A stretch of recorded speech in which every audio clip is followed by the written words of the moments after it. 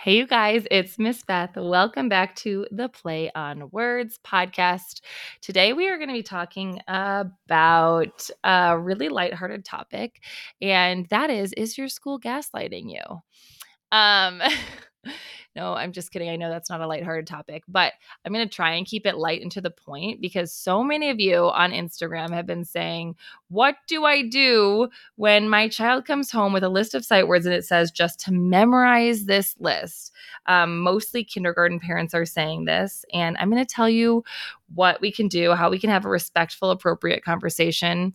Obviously, take it with a grain of salt. You don't have to take my advice at all, but I'm just going to do a quick summary of why it's harmful to teach kids to memorize sight words and not how to properly teach them how to store those words, what the big difference between learning to read using whole language or focusing on memorizing words versus learning to read using the science that we've had for decades and decades, and the evidence of how that happens, and then how to have a conversation about it. I will say that often your child's teacher doesn't have a huge say in their curriculum, unfortunately. I did work with 4 schools this summer where the teachers asked to be trained by big city readers, and the school admin and principals said yes. And so I got to do professional development with entire school districts, not only in Chicago, all over the country, and even a few in Canada. So never underestimate using your voice if you're a teacher, but also parents, we don't want to go in and attack the teacher if they don't necessarily have a lot of say. So I'm going to share some tips that I might use if I were you, but let's dive in, shall we? Um, and also I want to say I'm so sorry to hear that so many of you have had such bad experiences already in the school year. I'm here to help. Please keep sending me messages. I'm going to get back into recording shorter podcasts answering just specific questions. So today is going to be, what do I do? What do I do if my child comes home with a list of sight words? So a quick background knowledge about the whole language approach versus using the science to actually teach kids how to read. The science of reading is not a curriculum. The science of reading refers to a body of research that examines how children learn to read and seeks evidence-based methods for teaching reading effectively. This is heavily not against that sight words exist, just against telling kids to memorize word lists. If you're brand new, sight words are often frequently occurring words like the, of, is, my, he. We see them often. They're commonly used in speech and in text, and they often have irregular spellings or spellings that haven't been taught yet in kindergarten or first grade. So teachers will say, or curriculum will tell teachers to say, oh, that word, we just have to memorize it. It doesn't follow the rules. I was one of those teachers, so I am right there with you. I drank the Kool-Aid. I thought, yeah, this makes sense. People that are going to say, oh, this is just a pendulum swing. Don't listen to people talking about the science of reading. If your school says that, yeah, you're being gaslit. Whether or not it's intentional, they might not know, but then it's like almost worse because if they don't know and they're just taking a stance without doing any research, then that's also terrifying. So I'm going to share some strategies that I would use to talk with your school, because just saying silent is not an option. So anyway, these proponents of saying that memorizing sight words is a good idea are people that will say, well, it actually teaches kids, well, it slows them down if we tell them to sound words out. This is much faster. We don't lose, they don't lose fluency. It's really builds confidence. And there are a whole bunch of other ways that we can build fluency and confidence. And memorizing word lists is not. It teaches kids to rely and create and rely on bad habits that we think are learning to read. Teaching kids to memorize sight words is teaching kids to fake that they know how to read. So where we could actually teach kids how to read, or we could teach kids to fake that they know how to read. And once you see the research and understand it, you really can't unsee it. Unfortunately, not everybody wants to see it. So if we teach kids to memorize 10 words, then the child can read 10 words. But if we can teach kids sounds, let's say the sounds of 10 letters, then the child will be able to read 353 sound words, 4,000 four sound words, and 21,000 five sound words. This is an old quote that I heard many, many years ago in my training in teaching kids explicit reading instruction, which I did not get in any programs that were to be a reading specialist or a teacher, which sounds really crazy, right? Everybody's being gaslit, right? The people that are paying hundreds of thousands of dollars to go to school are, me being one of them, trusting that the university is going to teach them using science, right? The people that are moving to the best neighborhoods or going to different schools and trusting that their admin is choosing the best curriculum for their kids. Why wouldn't they, right?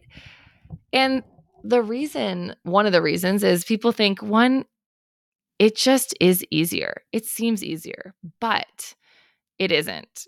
Um, Kids, it will look like kids, if they can memorize, maybe let's say 50 sight words, they can read a whole bunch of kindergarten um, passages, kindergarten early reader books, but it's just because they've memorized it.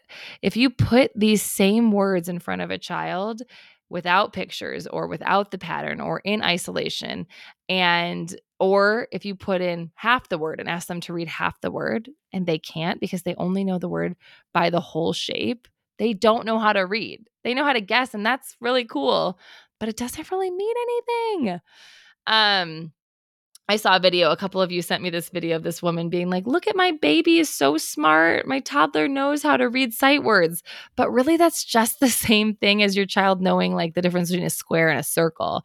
It's the same thing as a baby doing a puzzle, or a baby like knowing which end of the fork to put in their mouth. They just know the shape. So it's not, sight words are not a predictor of reading success. In fact, if there's too much focus on them, it's a predictor of reading failure. So sorry to say that, but yeah. Okay. I'm reading. I have all of your comments in front of me. So many of you have said, yes, sight words don't mean anything. I don't, my child knew 100 sight words in kindergarten. They said she was doing great. Now she's in second grade. She is diagnosed with dyslexia. She's reading at a pre-K reading level, and she cries going to school every single day. I hate hearing that. And I hate not being surprised by that because we know better. We have to do better.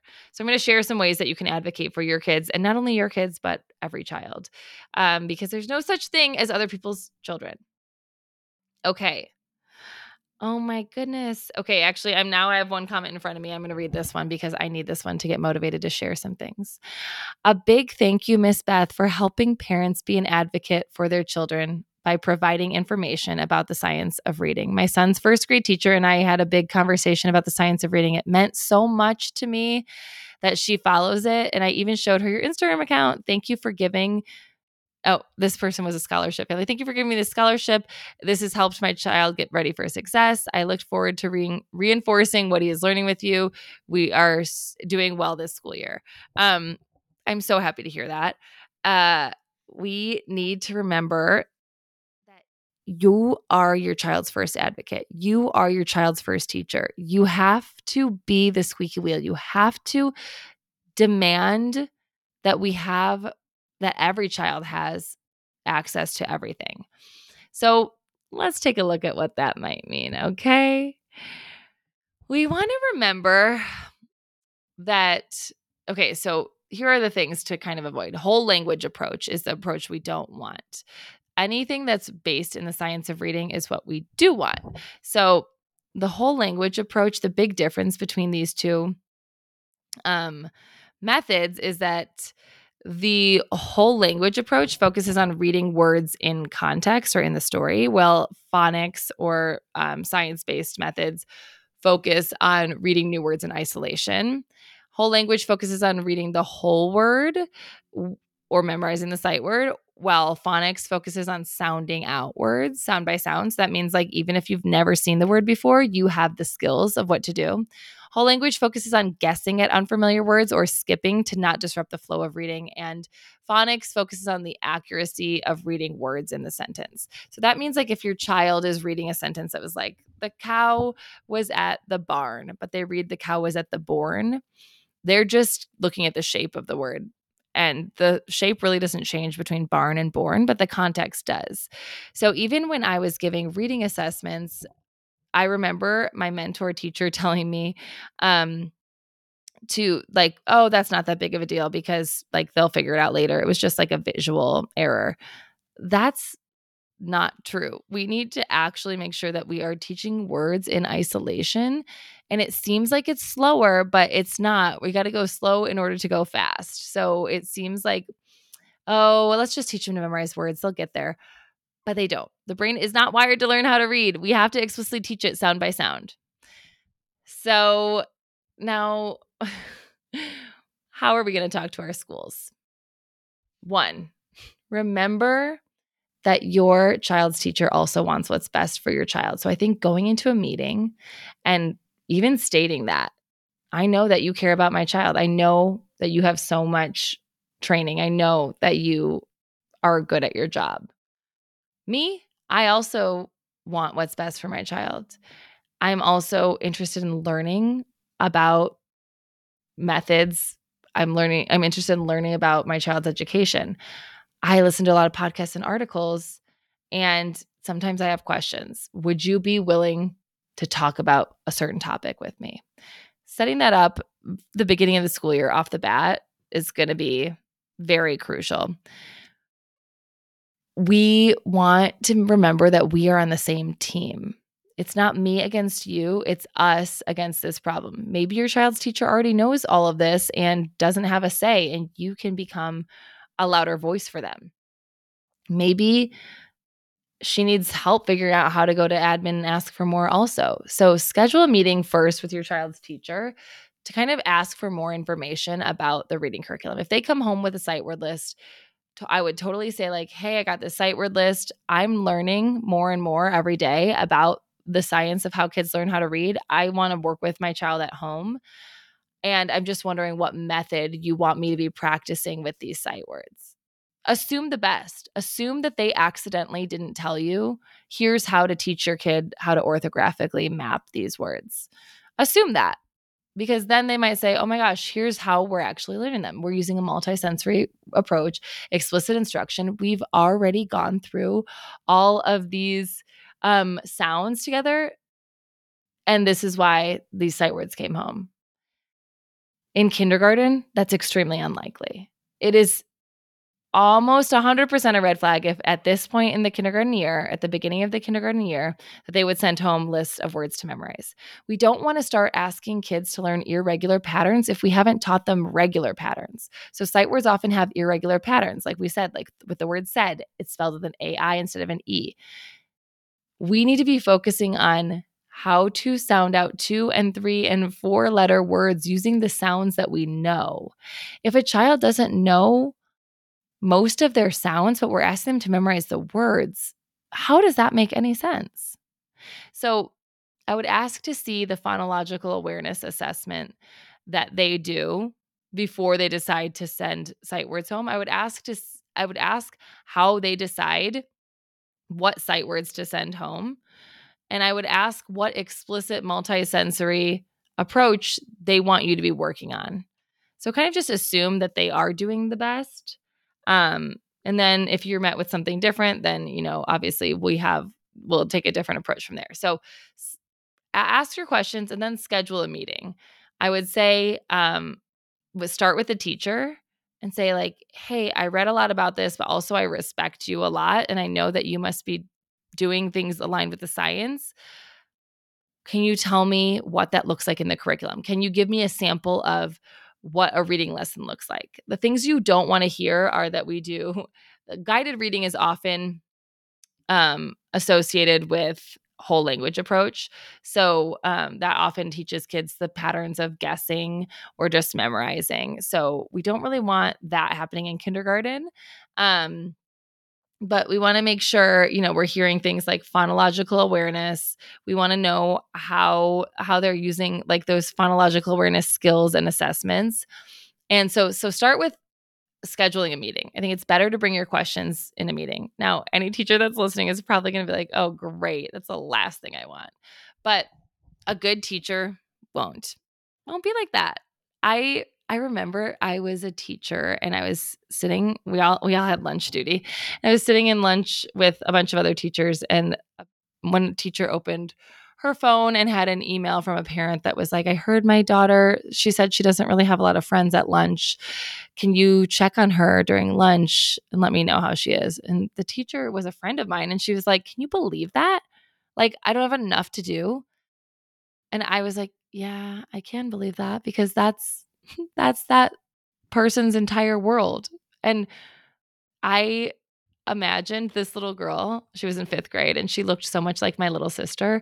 I was like, I am seeing Rachel. Like, I see my little sister, and I would cry if I found out that she felt like she didn't have any friends at lunch. And it is so hard to show just how much we appreciate teachers and the way that they go above and beyond. And it's so important to do that before they get to that point of being like, "Ugh, I have enough to do. Why would I do this?" So, anyway, a good teacher will want to meet with you. A good teacher will listen to what you have to say. A good teacher also cares about your child's best interests. A good teacher wants every child in their class to succeed. So they will find a time, and they would rather you have a meeting with them than to just rally all the parents on the playground and get them all hot and bothered. So request a meeting. And then you can find out too, like, hey, is this something that needs to change at the school level? How can I help? Be prepared to help. Um, Prepare your talking points before. So organize your thoughts. So maybe that looks like a first draft of writing down everything you feel. I'm so mad. I'm so angry. I moved to this suburb because I thought they would have the best education. I can't believe they didn't tell me this. Get it all out and then make your points. Reminder, we're on the same team. I love my child's teacher. I trust my child's teacher, and we are going to come up with a plan together. Um Prepare your talking points like using evidence if available. So I would print out the research from the podcast Sold a Story. There's so much citable research there, and the whole thing is uh, in text format too. So it's not just the podcast. Um, and then be respectful and open. Allow the teacher or the school board, whoever it is, to talk, but don't let them silence you. This is like the tricky part. Hear what they have to say. And hopefully, we know that force is always met with resistance. So if we just come in and say, "Hey, you're doing this and I know more," obviously people are going to get defensive. So we want to approach the conversation with this respectful and open attitude. Your goal is to understand what's happening at the school. If you say, like, "Hey, I know, like, things have changed. I know that you wouldn't have chosen a curriculum that's not backed in research if you didn't have to. But I'm also here to be a part of this change." And ask, what's the possibility of change? What needs to happen? We don't want to criticize the school for choosing that or the teacher for teaching that way because, again, we don't know that they had a say. Ask questions. Always ask questions. Don't assume that you have all the information. So if we assume, like, when that came home, that this is what's happening, well, you know what they say about assuming. So ask questions to better understand their rationale for choosing the current reading instruction and for doubling down on it. Ask this question: what is the school's approach to teaching reading, and what research or evidence supports it? How are the teachers trained in reading instruction? It's not enough that we just have a curriculum in this. Teachers need to be trained. If we're teaching kids, we're not teaching curriculum. So we need teachers to be trained in this evidence-backed instruction. Are there plans to incorporate phonics and phonemic awareness into the curriculum? Can you give me an example of a lesson that includes that? Are there opportunities for professional development in evidence-based reading instruction for the teachers? What needs to happen to get that?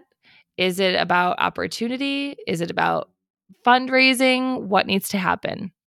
Unfortunately, I know I had a parent today say, "No, this is annoying. I don't want to do it. I thought that like I expect this to happen." I know. I know. It's so hard that you have to do this. That this has to happen. It has to fall on parents' shoulder. But we know that the only way to make change is for parents to get loud and demand it. Teachers have a voice, but parents have a blowhorn. Somebody said that in a professional development meeting that I had with a school that just brought me in to train their entire staff. Um, and then share your concerns. Remember, like you can be honest. It's not, I'm mad about this, but say, I've read so much about how damaging it is to just focus on sight word memorization instead of explicit instruction of reading based on the research and science that we have had for 100 years. Share observations that you've made about your child's reading progress. Say, hey, I gave them this quiz of irregular rules or rule breaker words, and they didn't know what to do if they hadn't memorized the word. What can we do instead? Have solutions. So maybe say, or maybe just constructive suggestions. Maybe propose a professional development for teachers in evidence based reading instruction. Like, oh, hey, I know that you can book Miss Beth, or hey, I know that this training is available. Hey, like, bring all these options. It helps if you have it like written or, like in a document. You might propose that we slowly add in the inclusion of phonics and phonemic awareness instruction into the curriculum, and bring evidence or scholarly articles about, the balanced literacy approach and why we should lean more into the science that we have. And then also be willing to collaborate. So we're going to emphasize that you are willing to work together with the school to change this. We are not going to get anywhere if one, the teachers aren't trained, and two, the whole school isn't jumping all the way in. We have to all jump in. Parents have to have information. And you might need to be the one that's telling parents about this. You might need to say, like, with the teacher, hey, do I have your permission to kind of like share what's happening with parents? I just did a whole school board meeting that was a teacher and a parent brought it together. We worked together last spring, and we started the school year with a virtual meeting of where all parents and teachers were invited. And it was just an overview, a 60-minute overview of what it would look like to bring the science into reading instruction and how everyone benefits. You can't have some people on and some people off. We need to have the whole school involved. We need to have parents involved and teachers involved. So emphasize the collaboration, build the partnership with the teachers and the parents. It's much more effective if we have the collaboration. And then follow up. Do not just say, okay, great, follow up after the meeting, send a thank you, say, I'm so glad that I go to a school where my voice is heard. I'm so glad to be a part of bringing awareness to parents. I'm so happy that I can organize a meeting with the teachers and parents and start bringing information in. I'm so happy to keep learning with you. I am so appreciative that I have such a great relationship with my child's teacher or my child's principal or my child's school. Remember that change in education takes time. Schools might have their reasons for their current approach, but if they're anything besides that they're embarrassed to admit that they were wrong and wasted money, then I don't want to hear them. Wait, did I say that right? Yeah. I want to hear reasons, and maybe they say it's about money. Maybe if they say we're in the process, it's going to take 3 years, but ask for those reasons. Um, I think I said the phrase that I was trying to say wrong a minute ago. Anyway, so we just want to make sure that we're approaching this conversation respectfully and constructively and with an open dialogue, not what are you doing and crossing our arms and waiting, but actually saying, how can we, all of us, bring this change to our school community? How can I be a part of this? How can I help you? I respect you. I appreciate you. I also find this information fascinating and am learning so much every single day. I want to be a part of it with you. let's do this together. That's what I would do. That's my advice. And don't stop until the change is made, because there's no such thing as other people's children. And learning to read the right way is life and death for some kids. Illiteracy is the pipeline to anxiety, depression, homelessness, and incarceration. And it's just not acceptable to say, well, some kids will turn out fine depending on how many resources their parents have. It's just not okay. So do not give up fighting the good fight, but remember that we're going to collaborate, and you're going to have to get your hands dirty and get ready to work. If you are met with a lot of resistance from your school, then come back to me. After doing all these things, come back to me and we're going to come up with a new plan together. As always, send me a message if you have any questions. I love hearing from you. And I hope that all of you that are feeling a little bit overwhelmed with this school year starting back up feel a little bit more empowered. Change is possible. It's slow. It's so slow, but it's possible. Okay? Hang in there. You guys are the best. I'll see you next time.